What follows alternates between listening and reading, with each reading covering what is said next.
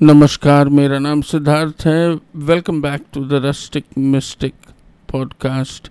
ये पॉडकास्ट मैं अब हिंदी में करने वाला हूँ एंड इस पॉडकास्ट में हम लोग आज सहानुभूति के बारे में बात करने वाले हैं। ये पॉडकास्ट इंग्लिश में होगा, आधा इंग्लिश आधा हिंदी। मैं आशा करता हूँ कि आप लोगों को मेरी बात समझ में आएगी और ज़्यादा से ज़्यादा लोग इसका लाभ उठा पाएंगे। आज के इस पॉडकास्ट में हम लोग ये बात करने वाले हैं जो कि 19 नवंबर जस्ट फॉर टुडे एनए के किताब में था, जिस बारे में हम सहानुभूति के भाषा के बारे में बात करना चाहते हैं।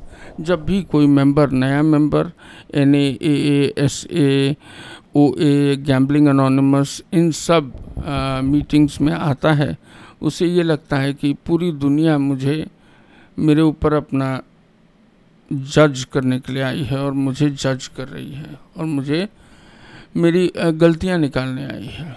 उनको ये लगता है कि हमने अपनी ज़िंदगी में बहुत कुछ सहा है या कम सहा है, जितना हमारे पास आना चाहिए था उससे कम ही हमने सहा है।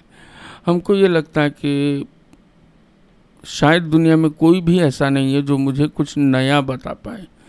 पर जब हम इस मीटिंग में आते हैं और इसके सारे कानूनों को मानते हैं, जो हमें नियम बताए जाते हैं उनको मानते हैं, हम मीटिंग में आते हैं, लोगों को गले लगाते हैं, उनको प्यार से बिठाते हैं। बिठाने के बाद जब वो बात करने लगते हैं तब हम चुपचाप सुनते हैं और हमें ये बताया जाता है कि आप कभी भी किसी को रोकिएगा मत, उसे कुछ मत बोलिए, उसे बस बोलने दीजिए। एक बार, दो बार, तीन बार के बाद हमें कुछ अपना सा सुनाई देता है, हमें कुछ ऐसा लगता है कि हाँ, कुछ जाना पहचाना सा सुनाई देता है।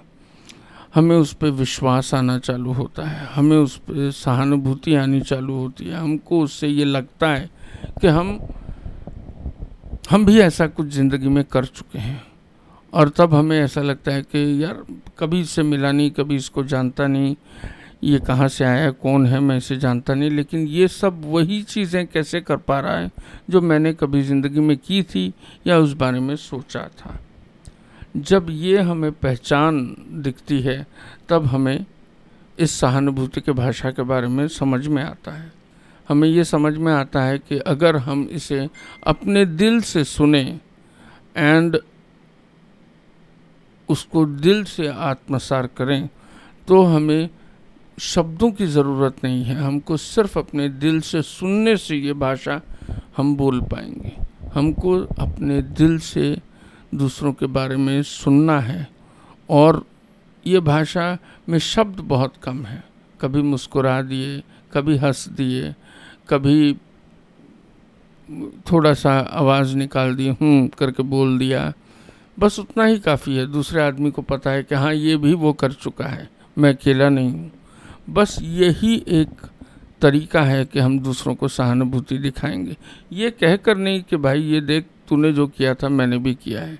अगर हम वो बोलेंगे तो वहाँ पे फिर भी थोड़ा बहुत जजिंग, थोड़ा बहुत सिंपैथी आ जाता है। लेकिन एम्पैथी, सहानुभूति तभी आती है जब हम दूसरे नशेड़ी को सुनते हैं और उसकी बातों को आत्मसात करते हैं और पहचानते हैं और अपने आप को उसकी बातों में पहचानने की जुर्रत करते हैं, पहचानने का ताकत रखते हैं, पहचानने का दिल रखते हैं। तभी पता चलता है कि हमारे अंदर सहानुभूति का जागरण हो गया है और हम अपने भगवान के और करीब आ गए हैं। We have come closer to the higher power and more understanding of this language comes. और हमको बार बार यहाँ वापस आने का मौका भी मिलता है, इच्छा भी होता है और हम चाहते भी हैं। I will listen with my heart, मैं सुनूंगा अपने दिल से। और हर एक दिन जो each passing day, with each passing day, I will become more fluent in the language of empathy. मैं ज़्यादा इस सहानुभूति के भाषा के बारे में जानूंगा। मेरा नाम सिद्धार्थ है, मैं रस्टिक मिस्टिक हूँ। आप जब भी मेरी आवाज़ सुनते हैं कृपया करके उसको एक लाइक करें, एक हार्ट दें, मुझे कांटेक्ट करें। मैं बहुत तरीक़ों में आता हूँ, मैं फेसबुक में आता हूँ, मैं गूगल जीमेल में हूँ, मैं हर तरीके से हूँ। आप बस मेरे साथ कनेक्ट करें और मुझे एक लाइक दें ताकि मेरे को ये पता चले कि मैं जो कर रहा हूँ सही कर रहा हूँ और लोगों को पसंद आ रहा है और मैं सही जा रहा हूँ। सबको मेरे तहे दिल से मेरा नमस्कार, मेरा प्यार। आपका सिद्धार्थ रस्टिक मिस्टिक।